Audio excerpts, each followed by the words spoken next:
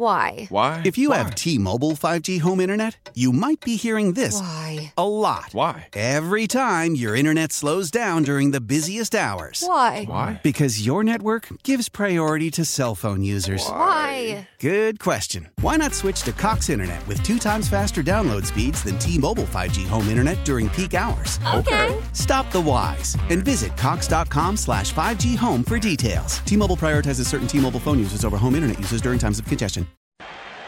He couldn't get there because of the injury that kept him out of those 73 games. Rips it deep! Goodbye home run hitting the facade of the upper deck at Yankee Stadium. And it is a 2-1 Yankee lead.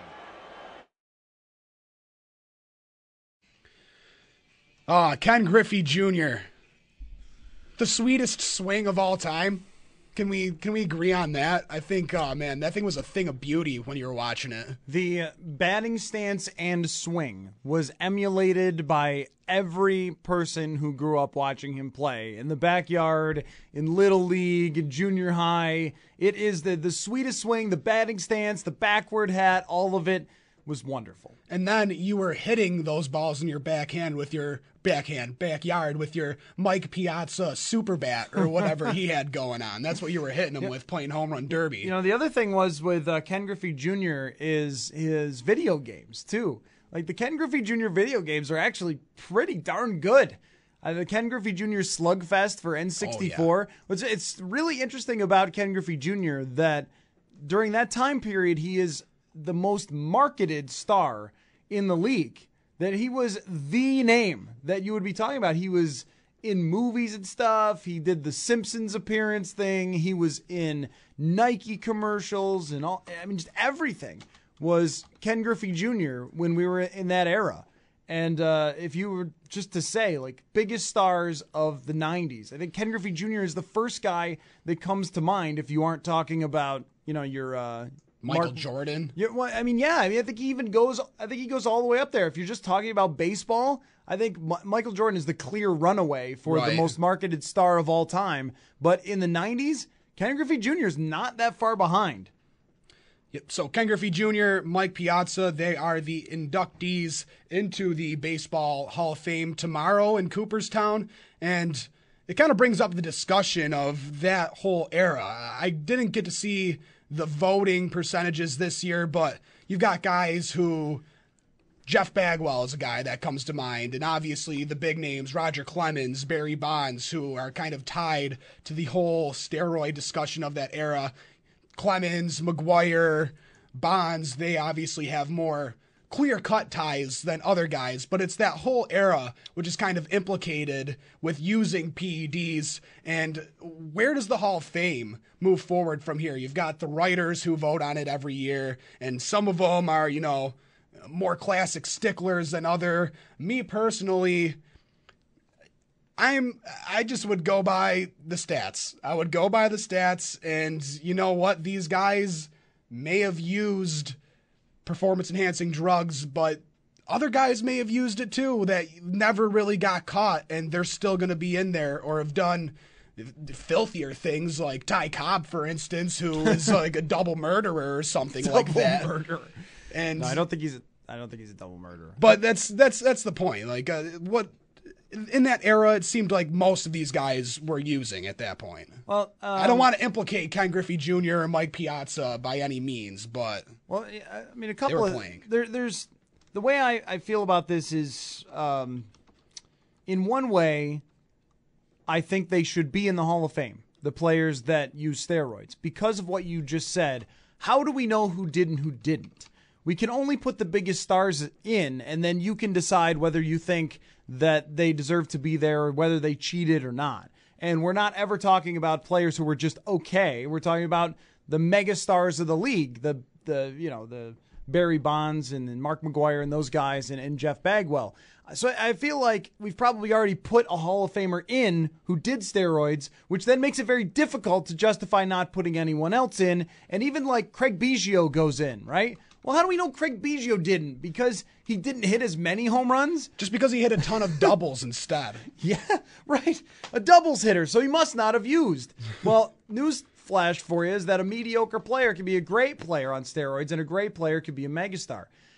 At the same time, the players who did steroids cheated the game. Mark McGwire, Barry Bonds, to me, are deplorable people. And for every player, now you said a lot of guys were using, when they tested them in 2003, came back 10%. Really? 10%. Yes, they did a test, an anonymous test. Now, some of the results have come out since then. Alex Rodriguez, David Ortiz is on the list. But for their substances that they were looking for, it was 10%. I think a lot of the league, most of the league, a good percentage, was probably clean. And for every clean guy who gave up a home run to Barry Bonds, whose career was harmed by guys who were jacking home runs, who had no business jacking home runs, to me it's just despicable to think about what they did and how much they benefited off of cheating the game. And the message that it sends, because I heard Jonah Carey, who I really like. I don't know who he writes for now. He wrote a book about the Rays, and he's written for Sports Illustrated and some other things. I heard him say, nobody really cares about who did steroids and who didn't. Like, they should. Yeah, we definitely should. We should always care about people cheating the game and using things that they're not allowed to use to succeed, to earn more money, to earn more stardom. We should always care about that. That doesn't mean that these guys should be banned from the Hall of Fame. But I will never sit here and say, oh yeah, I love Bonds, because who cares if he did steroids? I definitely care. And every player who was just good instead of great, and they could have been by cheating, every one of them should care too. Yeah, and Matthew, you have a little bit different outlook than me and Ryan, because you're just like a couple of years older than us, and you're right in like the heart of the steroid era, like the absolute, just the heart of it. And when I became a baseball fan and really became cognizant and following the game, like, it was so fun. The game of baseball, you could turn on ESPN and Sammy Sosa's there jacking a home run, or Mark McGwire's there jacking a home run, and the storylines that went around with, like the year that he was chasing 61. Like, I remember being a kid and like getting the goosebumps as he like walked over to Maris's wife to hand him, like, just like all of that stuff was just such a peak time for Major League Baseball. And for me to sit here and say, well, Barry Bonds this, or it's hard, because that is when I enjoyed baseball the most, when I was a kid, and just seeing how fun it was. Baseball was fun, and now you have Bryce Harper trying to make it fun again.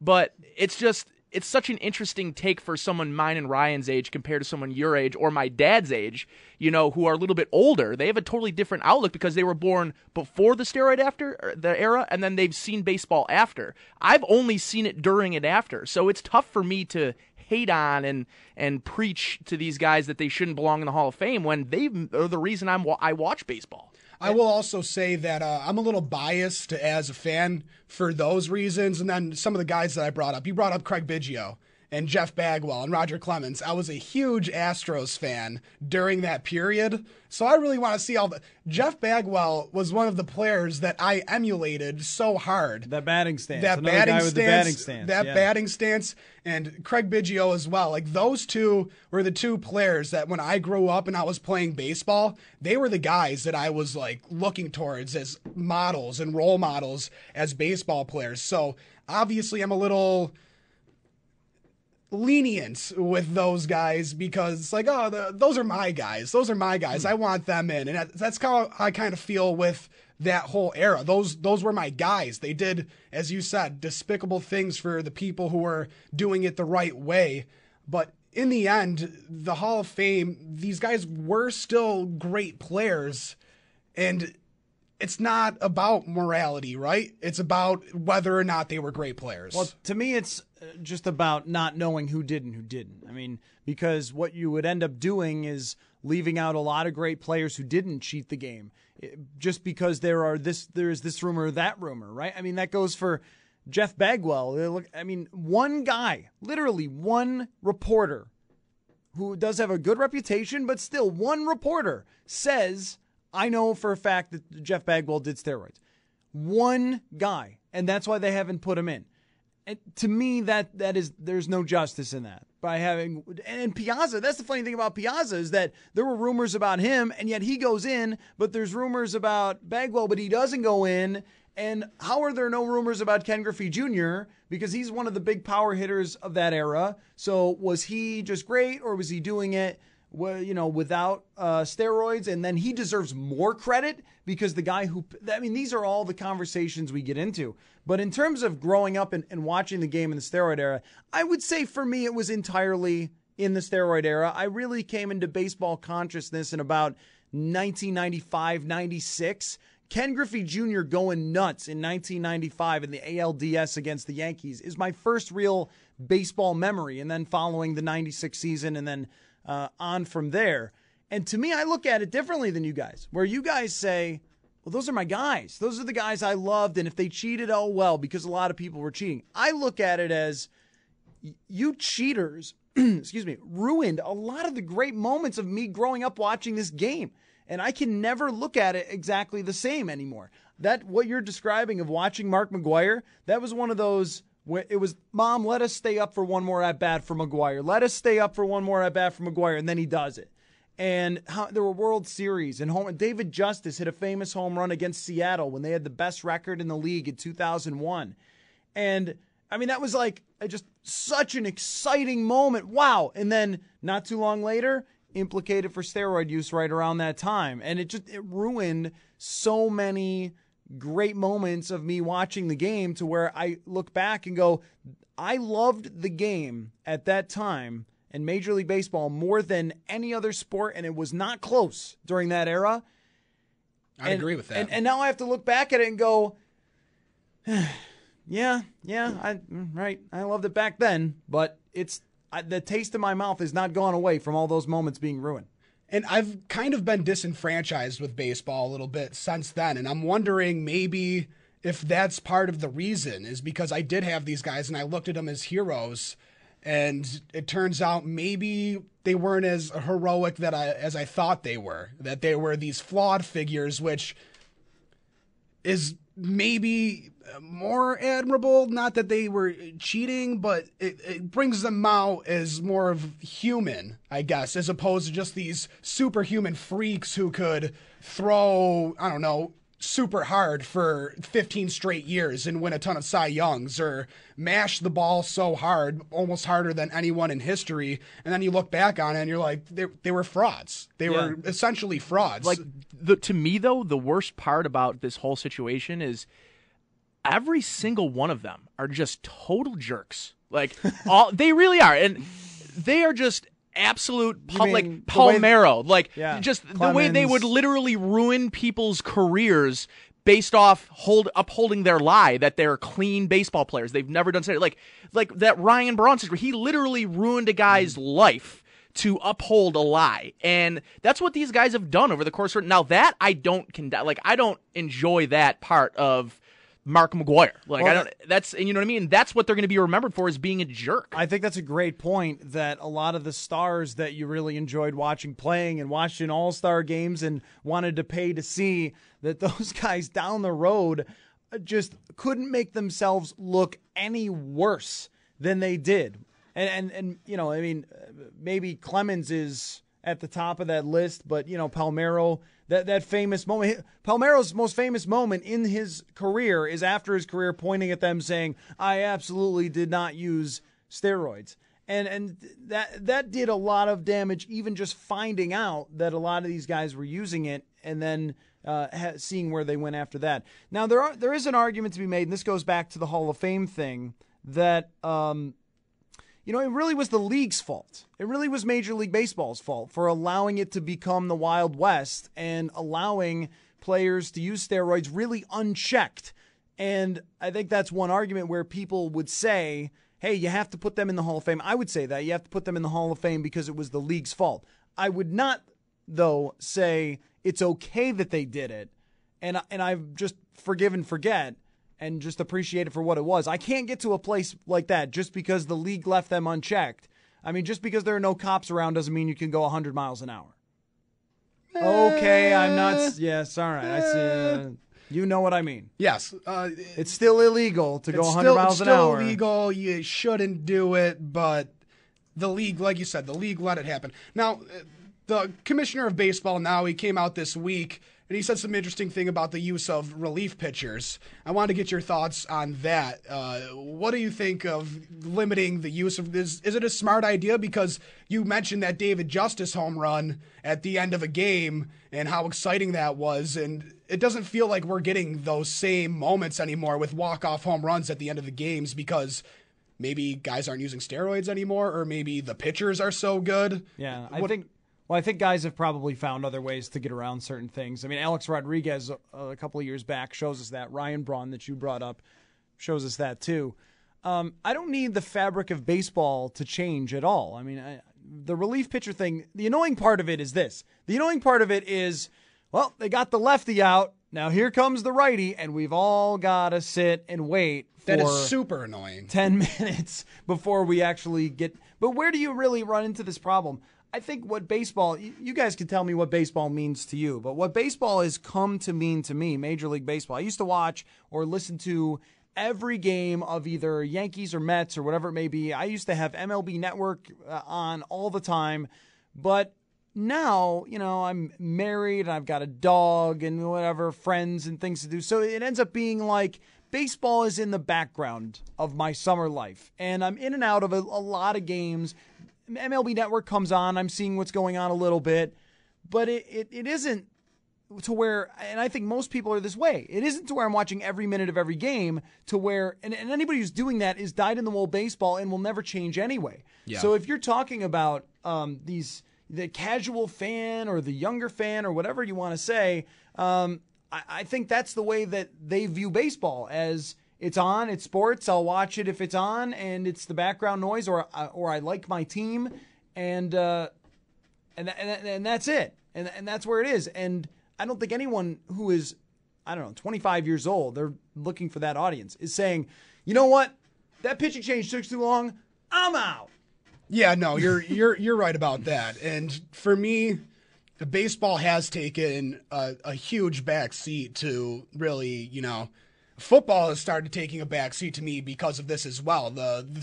I get an issue with football because I talk about sports like hockey and soccer, make fun of me for soccer, but those games are constantly moving and constantly flowing. And baseball and football, it just seems like there's so much stoppage. And with baseball, it's part of the game, and I loved playing baseball, and I love going to baseball games live and watching baseball games. But as a television product, it just doesn't appeal to me. So when I see baseball on, it's like a background noise. I'm probably looking at my phone or something while it's going on. See, I'm probably in the minority here, and it's because I'm not a Yankees fan or a Red Sox fan or one of these teams that are are winning basically on a regular basis. The Yankees have however many World Series. I'm a Royals fan, and me and my dad have had this sort of special bond over being Royals fans together our whole life, and we've kind of been on a magical run the past 2 years. So baseball has taken a little bit more of a front, especially when you're a Bills fan and a Sabres fan, and how bad they've been and how bad generally the Royals have been. All of a sudden they're this perennial great team. And I don't know.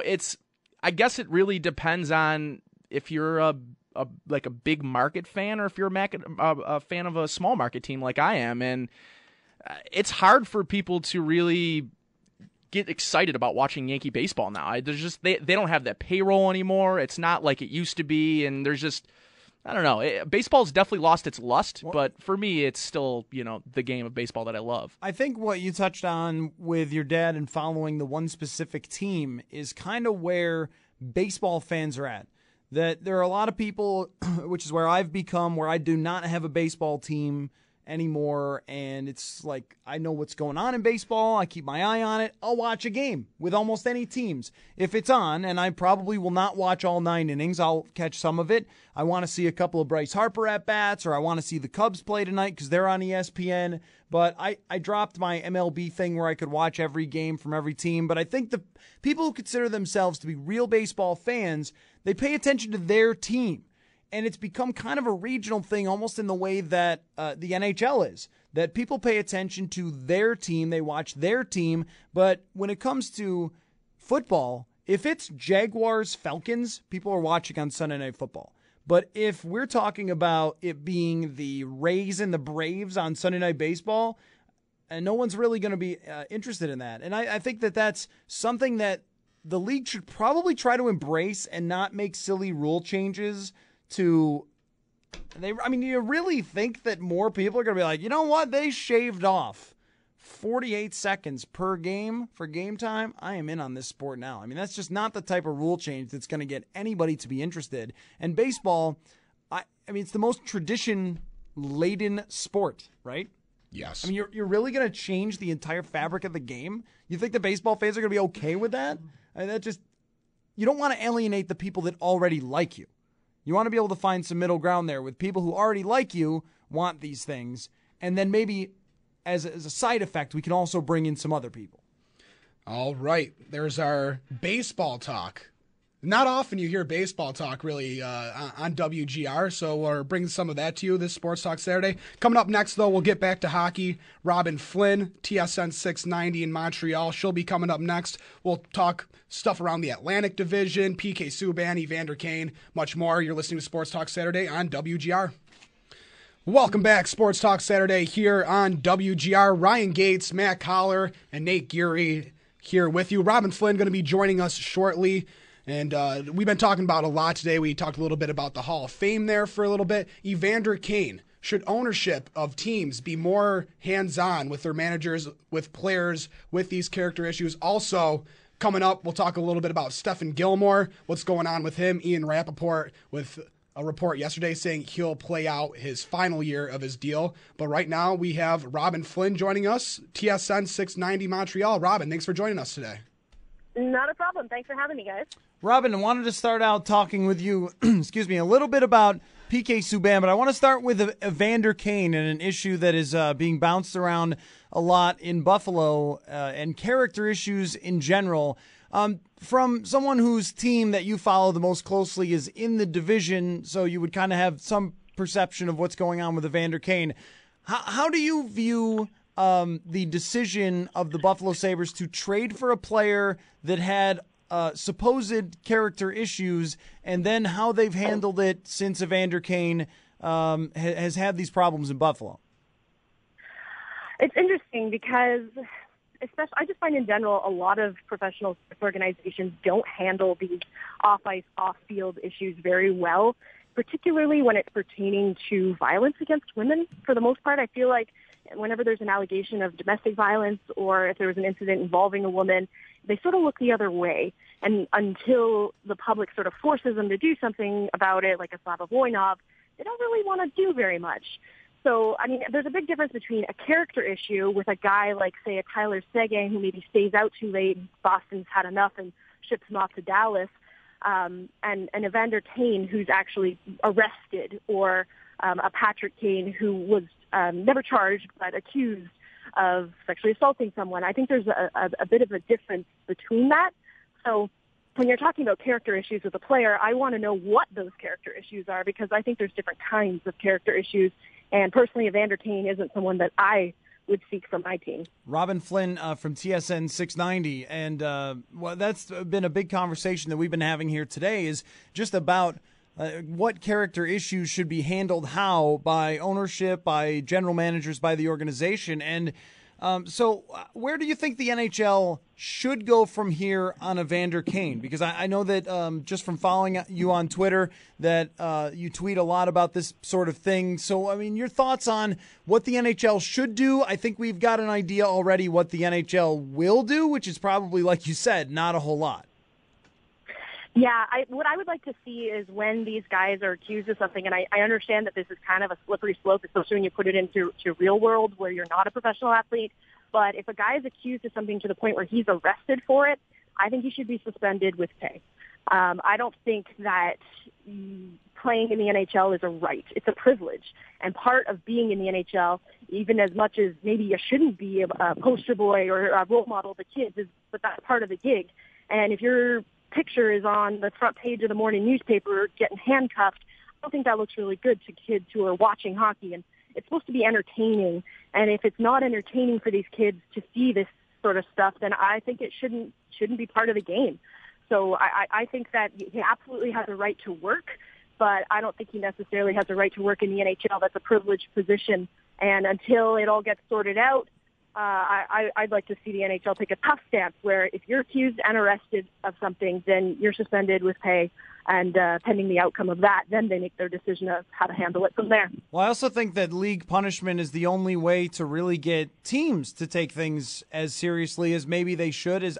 I don't know what fans want. If fans just want to see the guy play and don't bother me with that sort of thing, I'm sure you get a lot of that on Twitter. I do too. But I mean, in terms of how you present your organization, though, I mean, it kind of surprises me sometimes the lack of caring or lack of understanding in, issues like this. And you mentioned the Patrick Kane. We remember that press conference that was pretty much a disaster from all angles that he decided to do. And Tim Murray talked about this issue with Evander Kane. And I came away wishing that he had said a lot less, because his general comment, I don't know if you heard it, but his comment was, well, Evander Kane should start picking his spots when to go out, was one of his comments. And I thought, this is a more serious accusation than that and probably requires a little more care. But from the team standpoint, how do you think the team should handle it? Because it seems to me that they just sort of say, well, we'll wait. We don't see teams suspending their own players and saying, well, this guy works out, deals with this issue, we are going to suspend him. I don't even know if they can do that within the CBA. Yeah, I feel like that should be the next step. Absolutely. I think gone are the days where you can just focus on the on-ice product and just look at their point total at the end of the season. And with social media, everything's going to get out. Can you imagine in the 70s if we had known about all the kind of things that these guys were doing? I mean, we would have had the same uproar. This is not a new thing. Misogyny and partying and questionable character has always existed. It's just now we're finding out about it. We're seeing people live tweeting these events from bars. So you have to handle it, because just from a public relations perspective, I would think that would be in your best interest. And I think with a lot of these bigger franchises, they can afford to just ignore it and sweep it under the rug, because they know if they lose a handful of fans, there's a lineup of a few hundred people behind them waiting to buy that seat and buy concessions at the arenas. So they don't really care all that much because they don't have to, and they're weighing their risk versus reward. And ultimately, their biggest target audience is 30 to 50-year-old white men. That's the people that watch hockey, right? So as long as they keep those guys happy, I think that they're happy. Robin Flynn, TSN 690, joining us here. And Robin, in Montreal, there was kind of a character, quote-unquote, situation with PK Subban that ended up with him being shipped out of town. So these are, you talk about different character issues. This is the definition of that with PK Subban versus Evander Kane. What is the buzz around town with that trade? It's almost a month or a few weeks after that trade. Around town, what is the feeling with that trade? Are the fans still buzzing around it, or is it a little less now? Oh, it has not stopped. I mean, at TSN 690, all you have to do is say PK Subban, and you can open the phones for hours. People all have plenty to say about it. That's definitely a different type of character issue, because PK's never had trouble with the law. PK has always been completely a gentleman every time I've ever had to deal with him. He's going to give you a great quote. He's going to be engaging. He's going to be fun. And he's going to donate $10 million to your local hospital, and he's going to play pickup hockey with some random kids on a street corner one weekend. He's going to live tweet from events around the city. He was a big personality, not a bad personality. And I think the buzz around the town is it has almost little to do with hockey, because despite the fact that he's a Norris-winning defenseman and he's an amazing talent, I feel like Montreal just lost its best citizen. The best member of our community is no longer part of the community. So it feels like the way the city feels after the Habs get eliminated in the playoffs. It's kind of sad. No one really wants to talk about it. Everyone's kind of pretending it didn't happen, but you can definitely feel it in the air. It's everywhere. Robin Flynn from TSN 690 here with Ryan and Matt with you. Why did they trade him? I have not made sense of this trade yet. Considering the age of Shea Weber, still a good player, but where that's going to go in the next few years with the miles on his body is probably not a good place. And just statistically, not even really close to PK Subban in terms of some of the underlying statistics, your Corsi and things like that.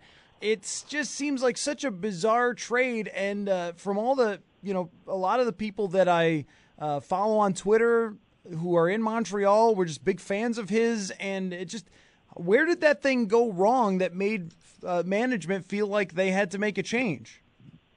Well, it all started with Carey Price getting hurt at the beginning of the season, and the Habs season just completely going off the rails. And without Carey Price, they became the worst team in the league, which is terrifying. And you have to reassess your franchise and make some sort of a move. You have to do something, and it had to be a big move. There had to be a big shakeup. I didn't think that it would be trading PK Subban. I'd heard the rumors for a while, and I kept saying, no, there's no way. The core of this franchise is Carey Price and PK Subban. Everyone else is movable. I don't care, Gretzky can get traded, anyone can get traded, but to me, trading PK Subban would have been the epitome of idiocy. It made no sense. And then for it to be a one-for-one deal for an older guy with an albatross of a contract that's going to look a lot like the Scott Gomez deal did in Montreal a few years ago, I would say in about 2-3 years, that trade's going to hurt even more. It's going to be awful. So I still can't wrap my mind around why they did. If you ever figure it out, let me know. But I know they had an analytics consultant on staff. He was on a one-year deal, Matt Fepper, who had written up a proposal on why that was a bad move. Don't trade PK Subban for Shea Weber. That is not a smart move. They made the trade and then opted not to renew this guy's contract. So I think it's a lot of the old guard that are playing the eye test game and aren't really willing to look at all the numbers and all of the stats available to them, and they're making questionable moves that are going to hurt the franchise long term. Well, you did improve in grit and heart, so that should help you. Last question for you, Robin. And by the way, Matt Feffer was the guy, the analytics guy, and I know him fairly well. We're not best pals, but we've talked quite a bit, and he's one of the smartest hockey guys that I know. So parting ways with him is probably another not good loss for Montreal. But how good are you going to be next year anyway, though, Robin? I mean, that's what I think we're thinking about a lot is the Sabres are looking at teams above them going, all right, who's going to fall off? Florida's not going anywhere. Tampa's not going anywhere. Detroit and Boston just did some goofy stuff, and Montreal just did some goofy stuff. But you also are probably getting Carey Price back for the whole year if he's healthy. So is there still expectations of Montreal being a really good team? I think that Montreal can realistically be a playoff team, but it all depends on Carey Price. Right now, they say he's 100% and ready to go.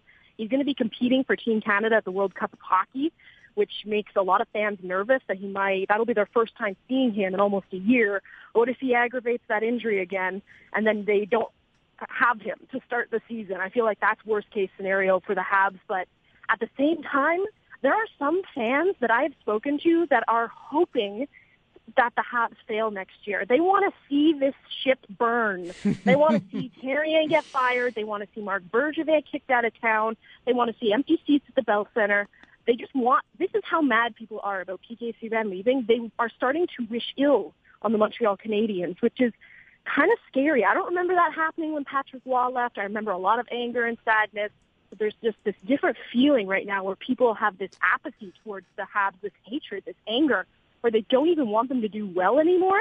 That's a weird situation. Yeah. But I think as long as Carey Price is healthy, I mean, he's the best goaltender in the world. If he puts up another performance like he did the year he won the Hart and Vezina, I mean, they could go all the way to the final. Yeah, we were there a few years ago, Robin, where the team was just good enough to be in 9th place, and I think a lot of people wanted to see it burn. And we did burn it, and now things are going in the right direction. Robin, thanks for jumping on. Appreciate all the comments on the Evander Kane situation and PK Subban as well. Thanks a lot. Thanks for having me. Robin Flynn there, TSN 690. Well, real quick on what she said about Evander Kane. Suspension going to happen? What do you think? It's tough because it's kind of like the Ryan O'Reilly situation last year, right? Where the charges are there. O'Reilly wasn't arrested, was he? I don't remember. No. but he was charged with it. Was charged, I believe. Yeah, he was charged with it, and the league kind of waited until the full process played out. And I'm kind of thinking that it's a different situation, but that might be the play that they do here again, is wait until the complete process is through. I think, even as the Sabres, suspend him for 20 games at the beginning of the season. Send a message. They did suspend Slava Voinov, which involved domestic violence. And in this case, I mean, the charges are not so heavy that we'd be talking about Evander Kane going to jail for a long period of time or anything like that. But the charges still do involve putting your hands on a woman, which I think puts, I mean, this is the thing.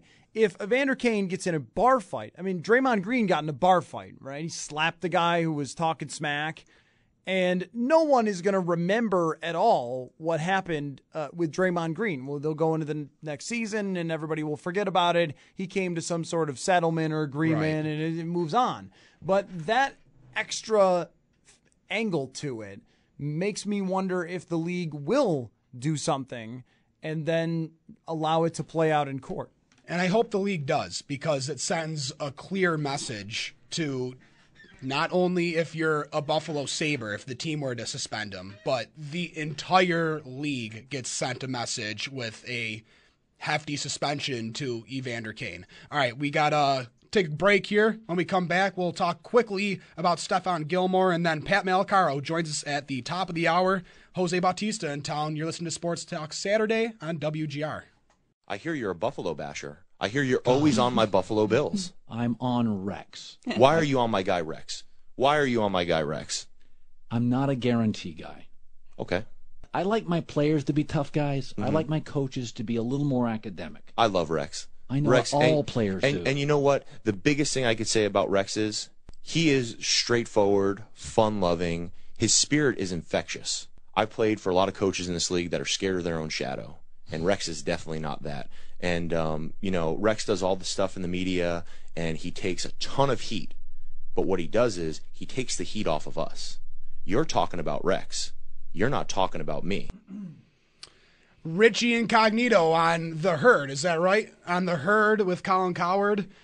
Hey, he's talking about Rex. That's something that has been said around here for a very long time. That's what Rex does. He takes away from the players and kind of brings all of the media attention to him. So Richie Incognito saying something that a lot of people have been thinking quickly here. We got another short segment. Richie Incognito has reinvented himself. Oh, yeah, big time. In the media, maybe more than any athlete of all time. And part of it using his Twitter, which, by the way, was something that I did want to mention today, was Eric Wood and Richie Incognito mocking Bill Polian on Twitter, talking about aging and unathletic offensive line, which, by the way, that sometimes all of them do this. Like, you know, he just said, takes a ton of heat from it, from the media. Like, well, some of the media.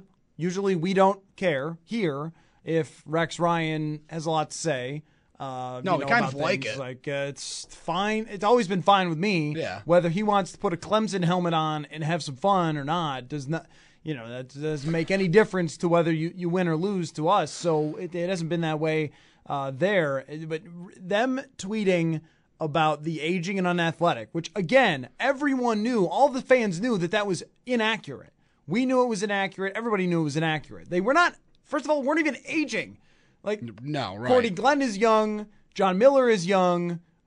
Whoever's playing the right Henderson. tackle. I'm getting now. Once I get back into camp mode, then I'll know these right off the top. But Chantrell Henderson was young. It was like, what are you talking about? There's literally one guy who's over the age of 30 here, so it's really not. He still aging. looks pretty athletic, and certainly is not unathletic. In fact, that's why they drafted John Miller, was because he's a really good athlete. Cordy Glenn is like a freak show.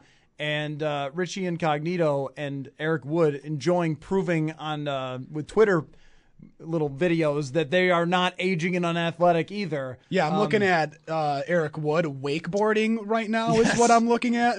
Yeah, he looks pretty good there for a big man wakeboarding. The one thing about, we've been talking about a little bit throughout the last couple of weeks, just like Bills season. What's going on with Bills season? How are you going to feel about it? Expectations, sort of fans, how they feel. The one thing that there is almost no concern over is the Bills' offensive line. Which is so weird, right? Isn't it, though? Isn't it so weird? That's usually one of the things where like, oh, that offensive line, it's got like 3 holes in it, and this year it's literally not even being talked about. Yeah. So that's a good sign. That's one of the best signs you can get from the Bills. There will not be the call. You know, guys, we can have all the star players we want, but if we don't have the offensive line, we do. Gotta win the battles in the trenches. Yes, they do have the offensive line. All right, we didn't hit Stephen Gilmore here. We'll hit that coming up a little bit later. Coming up next, we do have Pat Malacaro. We have Jose Bautista in town for the weekend. And tonight, Star Wars night at Coca-Cola Field, a sold-out show. Should be pretty big. We'll have Pat on coming up next. You're listening to Sports Talk Saturday on WGR. Why? Why? If you have T-Mobile 5G home internet, you might be hearing this Why? a lot. Why? Every time your internet slows down during the busiest hours. Why? Why? Because your network gives priority to cell phone users. Why? Good question. Why not switch to Cox Internet with 2 times faster download speeds than T-Mobile 5G home internet during peak hours? Okay. Stop the whys and visit Cox.com/5G home for details. T-Mobile prioritizes certain T-Mobile phone users over home internet users during times of congestion.